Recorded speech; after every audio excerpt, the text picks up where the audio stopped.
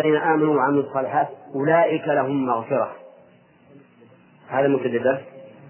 طيب قوله أولئك لهم مغفرة ورزق كريم، هذه جملة استئنافية لبيان جزائهم، لأن قوله يجزي الذين آمنوا وعملوا الصالحات مبهم، فبين هذا الجزاء بقوله أولئك لهم مغفرة ورزق كريم.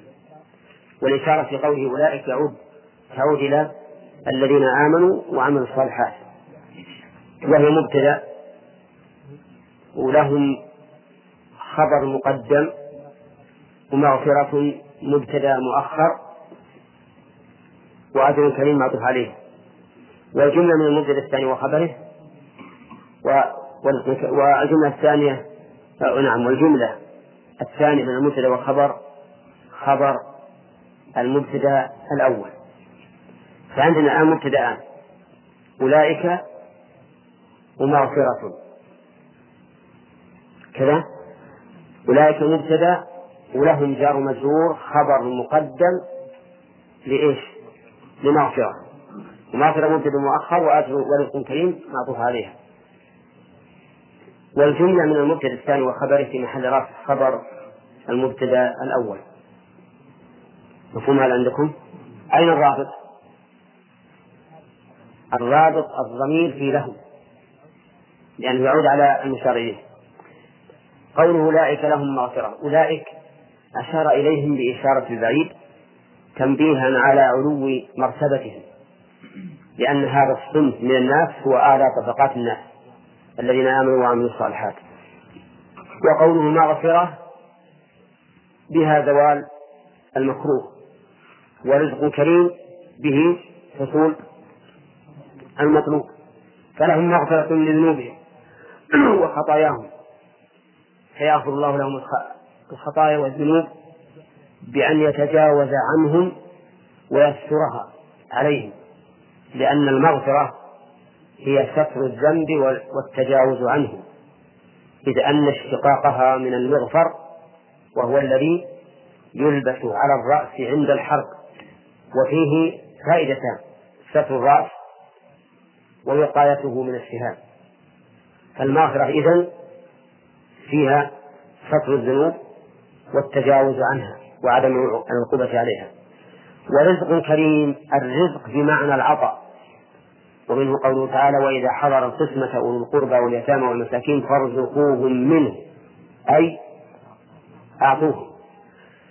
والكريم بمعنى الحسن، الحسن في كيفيته وفي كميته. وقد أشار الله تعالى إلى أن حسن هذا الرزق لا تبلغه العقول في قوله تعالى فلا تعلم نفس ما أخفي لهم من قرة أعين جزاء بما كانوا يعملون. فثواب هؤلاء المؤمنين عمل الصالحات ثوابهم أن تغفر سيئاتهم، وأن يجازون على عملهم الصالح في الرزق الكريم. قلت كريم إنه حسن فيه إيش؟ كميته وكيفيته، فكميته لا تحصى ولا يفنى ولا يبيد، وكيفيته أيضا لا يدركها العقل أو القلب. فلا تعلم نفس يحمك الله فلا تعلم نفس ما أخفي لهم من قرة أعين جزاء بما كانوا يعملون. ثم قال عز وجل والذين سعوا في آياتنا معاجزين إلى آخره. تكلمنا سابقا وقلنا إن القرآن مثاني كما وصفه الله به، فقال تعالى الله نزل أحسن الحديث كتابا متشابها مثانيا. ومثاني هذه غير المثاني في قوله تعالى ولقد آتيناك 7 من المثاني والقرآن العظيم، لأن المراد ب7 من المثاني المراد بها الفاتحة كما ثبت ذلك عن النبي صلى الله عليه وسلم. فالمثاني معناه كتاب متشابه مثانية أنه تسمى فيه المعاني. فغالبا إذا ذكر جزاء المتقين ذكر جزاء الكافرين، إذا ذكر وصف الجنة ذكر وصف النار، إذا ذكرت الأوصاف المحبوبة إلى الله ذكرت الأوصاف المكروهة إليه. لماذا؟ لأنه لو ذكر المطلوب فقط من أوصاف أو جزاء أخذ الإنسان الرجاء حتى أمن مكر الله، وإن ذكر المكروه من ذلك أخذه القنوط واليأس. فكان الله عز وجل يذكر هذا ثم يذكر إلى جانبه الشيء الآخر حتى يكون الإنسان سائرا إلى ربه بين الخوف والرجاء، لأن هذا هو الاعتداء، أن تكون خائفا راجيا في سيرك إلى ربك، لأنك إن غلبت الرجاء كنت من الآمنين مكر الله، لأن من غلب الرجاء صار يعمل الذنب ويقول أرجو أن الله يغفر لي، ويتهاون بالواجب ويقول أرجو الله يغفر لي. ومن غلب الخوف دخل في القنوط من رحمة الله. وذكرنا أن بعض العلماء خالف في هذا وقال إنه ينبغي لك عند فعل الطاعة أن تغلب الرجع، لأنك قمت بما أمرت ترجو الله سبحانه وتعالى ثوابه، لأن هذا من باب الإحسان بالله، إحسان الظن بالله. وإذا كنت في مقام المعصية فغلب جانب الخوف لترجع نفسك عما تريد أن تفعله من المعصية. وأن بعض العلماء ذهب مذهبا آخر وقال في حال المرض تقدم جانب الرجاء، لأنك الآن في مقام الضعف فتغلب جانب الرجاء وإحسان الظن بالله عز وجل. فلا تموتن إلا وأنت تحسن الظن بربك سبحانه وتعالى. وإذا كنت في حال الصحة فغلب جانب الخوف. والإمام أحمد رحمه الله قال ينبغي أن يكون خوفه ورجاؤه واحدا، فأيهما غلب هلك صاحبه. والإنسان طبيب نفسه في الواقع، لا شك أنك إذا رأيت نفسك تميل إلى الباطل فإنه يجب عليك أن تخوفها بالله عز وجل، لا ترجها، لأنك إن رجيتها في هذه الحال ماذا تصنع؟ تقدم على المعاصي. نعم. يقول والذين سعوا في آياتنا معاجزين أولئك لهم عذاب من رجز أليم. سعوا في آياتنا، قال المؤلف في إبطال آياتنا القرآن، فجعلت الآية محذوفا تقديره في إبطالها. ومعنى سعوا أي مشوا بشدة، هذا في الأصل، ومنه السعي أي الركض. فالمراد أن هؤلاء يسابقون ويتسارعون إلى إبطال آيات الله سبحانه وتعالى. إبطالها بالنسبة لهم لا يقومون بها، وإبطالها بالنسبة لغيرهم يصدون الناس عن دين الله. قال الله تعالى إن الذين كفروا ويصدون عن سبيل الله والمسجد الحرام. فهؤلاء سعوا غاية السعي في آيات الله عز وجل لإبطالها وإخفاقها.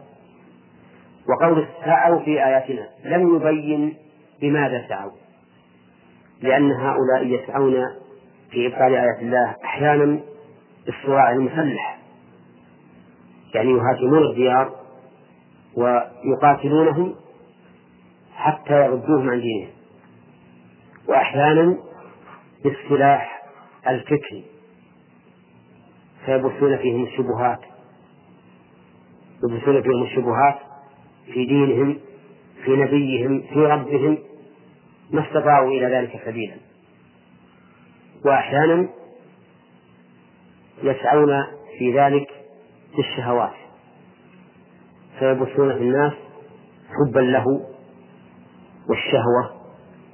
ومن هذا ما تبثه وسائل الإعلام الخبيثة في الدول الكافرة ومن تشبهت بها، فتجدهم يدعون إلى أسافل الأخلاق، يدعون بالقلم وبالصورة، ويصورون النساء الفاتنات وعلى صفة مزعية والعياذ بالله، ويكتبون أيضا بالدعوة إلى ذلك. هذا الأمر هل تظنون أنه يمس العقيدة أو للبدن فقط؟ يمس العقيدة في الواقع، لأن الإنسان إذا أصبح بهيميا ليس له إلا إشباع بطنه وإشباع غريزته، فإنه يبقى لا صلة له بالله عز وجل ولا يكون له صلة. أهم شيء عنده هذا الذي انغمس فيه من الشهوات واللهوات، فتجده يعرض عن دين الله ولا يهتم به. ولذلك من أضر ما يكون على البلاد الإسلامية بعد بث السموم الفكرية بث السموم الشهوانية، لأن الشهوانية هذه يميل إليها الإنسان بفطرته التي تمليها عليه نفسه الأمارة بالسوء، فيدخل فيها مكرها، فإذا انغمس نسأل الله العافية فيها فإنه يقل أن ينتشل نفسه منها. فالمهم أن الذين كفروا يسعون سعيا حثيثا في إبطال آيات الله، أن تنشر أو أن يعمل بها أو أن يتجه الناس إليها بكل ما يستطيعون من قوة، إما بالاصطراع المسلح، وإما ببث الأفكار المشككة المشبهة، وإما ببث الشهوات حتى يعرض الناس عن دينهم. وقوله آياتنا قال القرآن، الصواب أن آياتنا هنا أعم من القرآن، لأن الساعين في آيات الله ليسوا من هذه الأمة فقط، حتى في الأمم السابقة، فإن فيهم من يسعى في آيات الله، أليس كذلك؟ مثل فرعون يهدد قومه يقول ما علمت لكم من إله غيري، ويحثهم على أن يكفروا بموسى عليه الصلاة والسلام، وغير ذلك أيضا من الأمم الآخرين كلهم يسعون في آيات الله، أي في إبطالها وصد الناس عنها. وعلى هذا فنقول إن المراد بآيات الله هنا أعم من القرآن، يشمل السعي في أي آية من آيات الله. وقوله معاجزين، وفي قراءة هنا وفيما يأتي إلى المعجزين، العصر معجزين، تسعون في آياتنا معجزين، وفي قراءة هنا وفيما يأتي معاجزين، أي مقدرين عجزنا أو مسابقين لنا فيفوتون بظنهم أن لا بعث ولا عقاب. نعم، فيها قراءتان سبعيتان أو إحداهما شاذة، سبعيتان كذا، لأن من اصطلاح المؤلف رحمه الله أنه إذا قال وفي قراءة فهي سبعية، أما إذا قال وقرئ فهي شاذة. هذا اصطلاح خاص للمؤلف. إذا وجدت في كتاب هذا التفسير وفي قراءة فاعلم أنها قراءة سبعية، وإذا وجدت وقرئ فهي قراءة شاذة. والفرق بينهما أن القراءة السبعية يجوز أن يقرأ بها الإنسان في صلاته ويتعبد الله سبحانه وتعالى بها، وأما الشاذة فهي على اسمها شاذة، لكن هل يحتج بها في الأحكام أو لا يحتج به خلاف بين العلماء. طيب، إذن فيها قراءتان، معجزين أو معاجزين. المعجز معناه الذي يريد أن يعجز غيره بدون أن يكون من الغير مقابلة له، هذا المعجز، فيكون الإعجاز من طرف واحد، أي أنهم يريدون بهذا أن يعجزوا الله عز وجل في عدم مؤاخذتهم وعقابهم، لأنهم آمنون من مكر الله سبحانه وتعالى. معاجزين تكون من طرفين، كل واحد منهما يريد إعجاز الآخر، فكأنهم لطغيانهم وعدوانهم جعلوا أنفسهم في مقام الصراع على الله عز وجل، وإن كان الله عز وجل يريد أن يعجزهم فهم أيضا يريدون أن يعجز الله سبحانه وتعالى. وقد سبق أن القراءتين قد تدل كل واحدة منهما على معنى يكمل القراءة الأخرى، فأيهما أبلغ، المعجز أو المعاجز؟ المعاجز أبلغ في الطغيان، لأنه أراد أن يجعل نفسه حربا لله سبحانه وتعالى مقابل الله. ما جزاؤهم؟ قال والذين سعوا في آياتنا معاجزين أولئك لهم عذاب من رجز أليم. قال أولئك لهم عذاب. الجملة هذه نقول في إعرابها كما قلنا في قوله أولئك لهم مغفرة، فهي مبتدأ وخبره جملة بعده. لهم عذاب من رجز أليم، العذاب بمعنى العقاب، والرجز يقول المؤلف سيء العذاب. الرجز هو السيء من كل شيء، فإذا قيل عذاب من رجز فمعناه سيء العذاب، فعذابهم هذا والعياذ بالله سيء العذاب، بل إنه أسوأ العذاب،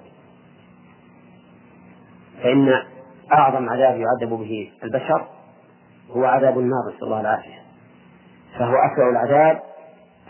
وقوله أليم أي مؤلم بالجر والرفع، يعني قراءتان صفة لعجز أو عذاب، يعني كلمة أليم فيها قراءتان، أولئك لهم عذاب من رجز أليم أو عذاب من رجز أليم. أما كون أليم صفة لعذاب فهي كثيرة في القرآن، ولهم عذاب أليم كثير، يعني ما يصف الله العذاب بالألم. وأما الرجز فإنها كانت صفة لها لأنها أقرب من عذاب، وعليه فإذا قلت أولئك لهم عذاب من رجز أليم قلنا إنها صفة لعذاب، وإذا قلت أولئك لهم عذاب من رجز أليم قلنا أنها صفة لرجز. ويجوز أن تقرأ بهذا وبهذا، بل يستحب لك أن تقرأ بالقراءتين جميعا وبالثلاث إذا كان فيها ثلاث قراءات، لأن اختلاف القراءات كاختلاف الصفات في العبادات. وقد مر علينا أن الأفضل فيما جاء من العبادات على صفات متعددة الأفضل أن تعمل بهذا مرة وبهذا مرة حتى تحصل على السنن كلها، وهكذا القراءات. ولكن إياك أن تقرأ وأنت شاك في القراءة، يعني لا يجوز أن نقرأ إلا نحن متيقنون بأن هذه قراءة صحيحة. نعم. ثم قال عز وجل ويرى الذين أوتوا العلم الذي أنزل إليك من ربك الحق. يرى هو الحق، نعم. يرى بمعنى يعلم، لأن الرؤية تكون بمعنى الرؤية بالعين، وتكون الرؤية بالقلب، والرؤية بالقلب هي العلم. ورأى بمعنى علم تأتي في القرآن كثيرا، مثل قوله تعالى إنهم يرونه بعيدا ونراه قريبا. نراه بمعنى نعلمه، لأنه ليس معنى نراه بأعيننا إذا أنه لم يقع، وليس معنى نظنه لأن الله منزه عن الظن، وعلى هذا فيكون نراه بمعنى نعلمه. هنا يرى الذين أوتوا العلم أي يعلم، لكنه إذا جاءت يرى بمعنى يعلم دلت على أن العلم في أعلى مقامات العلم، وأنه صار كالمشاهد بالعين، يرى رؤيا بالغة كالذي يشاهد. وقولها الذين أوتوا العلم أي أعطوه، وهل المراد بهم أهل الكتاب أو هو عام؟ يقول المؤلف الذين أوتوا العلم مؤمنوا أهل الكتاب كعبد الله بن سلام وأصحابه، والصواب أنها أعم من ذلك، وأن المراد بالذين أوتوا العلم كل من أعطاهم الله تعالى العلم، فيشمل أهل الكتاب من اليهود والنصارى. النجاشي رحمه الله من النصارى، ورأى أن الذي أنزل إلى النبي صلى الله عليه وسلم حق. وعبد الله بن سلام من أحبار اليهود رأى أن الذي أنزل على النبي صلى الله عليه وسلم هو الحق. وكذلك أيضا من آتاه الله علما من هذه الأمة فإنه يرى أن الذي أنزل إلى النبي صلى الله عليه وسلم هو الحق. نعم، بخلاف من كان جاهلا فإن إيمانه إيمان تقليد، وهو إن كان مجزئا عنه لكنه ليس كإيمان الذي آتاه الله العلم. ويدل على أن المراد بالذين أوتوا العلم ما هو أعم، قوله تعالى شهد الله أنه لا إله إلا هو والملائكة وأولو العلم. الذين أوتوا العلم هم الذين يرون أن ما أنزل إلى النبي صلى الله عليه وسلم هو الحق، وذلك بما أتاهم الله تعالى من العلم الراسخ في قلوبهم. ولهذا تجد عبادة العام يعبد الله سبحانه وتعالى عبادة يعني أشبه ما تكون بالعادة، وإن كان يرى في قلبه الإنابة والخشوع والاستحضار، لكنه ليس كالذي يعبد الله تعالى على بصيرة وعلى علم، لأن في قلب هذا من اليقين ما ليس في قلب الأول، فيكون عاما. يرى الذين أوتوا العلم الذي أنزل إليك من ربك هو الحق. إذا كانت يرى علمية فإنها تنصب مفعولين. أين المفعول الأول؟ لا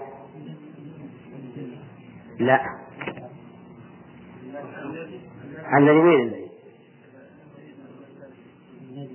الذي أنزل اسم موصول وهو الحق هو المفعول الثاني، واضح؟ أما الذين الأولى فهي فاعل. طيب، قول الذي أنزل إليك من ربك يعني القرآن، فإن الله تعالى أنزله إلى النبي صلى الله عليه وسلم بواسطة جبريل. وقوله من ربك هنا أضاف الربوبية إلى النبي صلى الله عليه وسلم لأن الوحي ربوبية خاصة، إذ لا أحد يشارك النبي صلى الله عليه وسلم من هذه الأمة في ذلك، فلهذا أضاف الربوبية إليه وحده، فقال الذي أنزل إليك من ربك للعناية بهذا المنزل إليه والمنزل أيضا. وقول من ربك تقدم أن معنى الربوبية هو الخلق والملك والتدبير، فالله تعالى خالق النبي صلى الله عليه وسلم ومالكه ومدبره. وقوله قال المؤلف أي القرآن هو فصل الحق هذا هو المفعول الثاني، وهو ضمير فصل لفظه لفظ الضمير لكنه ليس ضميرا، ولذلك لا نقول إنه اسم، وأيضا لا نقول له محل من الإعراب، يعني لا محل له من الإعراب وليس باسم، لكنه جيء به للفصل. والدليل على أنه لا محل من الإعراب قوله تعالى لعلنا نتبع السحرة إن كانوا هم الغالبين ولا الغالبون؟ الغالبين. لو كان له محل من الإعراب لقال هم الغالبون، فلما قال هم الغالبين وصار الغالبين خبر كان إلا ذلك على أن هذا الضمير ليس له من حل من الإعراب. لكن ما فائدته؟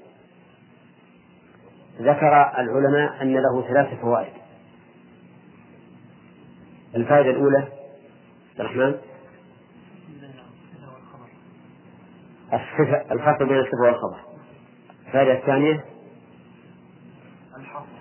الحصر. الفائدة الثالثة التوكيد، فهو يفيد 3 أشياء 3 فوائد: الحصر والتوكيد والتفريق أو الفصل بين الخبر والصفة. كذا عبد الرحمن هات مثال اشرح به لنا هذا. نعم. زيد الفاضل، زيد الفاضل. كلمة الفاضل أيضا هنا يحتمل أنها صفة لزيد وأن الخبر لم يأتي، فيكون الإنسان الآن مترقب للخبر، كأن يكون تقديره زيد الفاضل حاضر. أولا إذا قلت زيد الفاضل حاضر صارت الفاضل هنا صفة بلا شك وحاضر خبر. فإذا قلت زيد الفاضل بس فقط يحتمل أنك تريد أن تخبر بأن زيدا فاضل، ويحتمل أنك تريد أن تصف زيدا بأنه فاضل والخبر لم يأتي، أليس كذلك؟ فإذا قلت زيد هو الفاضل تعين أن تكون الفاضل الآن خبرا، تعين أن تكون خبرا ولا لا؟ طيب، هذا وجه كونه فاصلا بين الصفة والخبر. طيب، هو مؤكد أيضا، مؤكد، لأنك إذا قلت زيد الفاضل وزيد هو الفاضل هذه أوكد. نعم، هذه أوكد بلا شك. كذلك أيضا مفيد للحصر، لأنك إذا قلت زيد هو الفاضل معناه لا غيره. فضمير الفصل إذن يفيد 3 فوائد: الحصر والتوكيد والفصل بين الخبر والصفة. طيب، يقول عز وجل هو الحق، الحق بمعنى الشيء الثابت، هذا الحق. فقولك أحق الشيء أي أثبته، حقت عليهم كلمة ربك أي ثبتت ووجبت. فما هو الثبوت في القرآن؟ الصدق في الأخبار والعدل في الأحكام. فالحق إذا أضيف إلى الحكم فمعناه العدل، أي أنه حكم عادل. ولهذا لو تنازع خصمان عند القاضي وحكم لأحدهما بما تقتضيه الشريعة قلنا هذا حق لأنه عدل، ولو حكم الثاني بخلافه قلنا هذا ليس بحق، هذا باطل لأنه حكم بغير الحق. فالحق في الأحكام هو إيش؟ العدل. وفي الأخبار الصدق. فالذين آتاهم الله العلم يعلمون أن هذا القرآن حق في أحكامه وحق في أخباره، فأحكامه كلها عدل لأنها وضعت الشيء في نصابه وجعلت الحق لمستحقه، وأخباره أيضا إيش؟ ثابتة، حق يعني ثابتة ما فيها كذب. إذن الحق يا أخ لا نوع. فإذا قلت هذا خبر حق أي صدق، هذا حكم حق أي عدل. ولهذا قال الله تعالى وتمت كلمة ربك صدقا وعدلا. قال العلماء صدقا في الأخبار وعدلا في الأحكام. نعم، هو الحق ومع ذلك ويهدي إلى صراط طريق العزيز الحميد أي الله ذو العزة المحمود. يهدي بمعنى يدل، يهدي بمعنى يدل.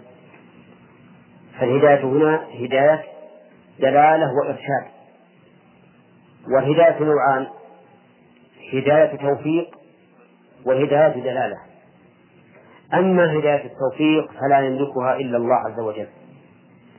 قال الله تعالى لنبيه محمد صلى الله عليه وسلم إنك لا تهدي من أحببت.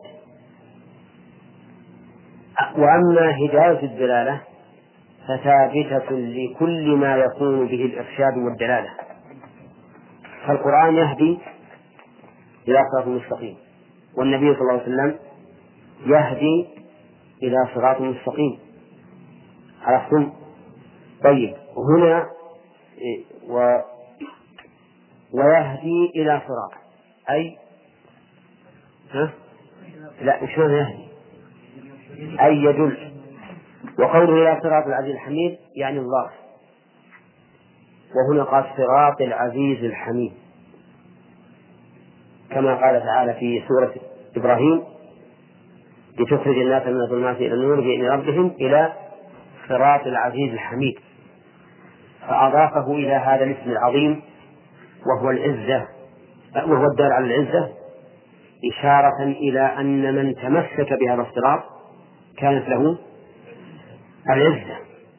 الحميد أيضا إشارة إلى أن من لزم هذا الصراط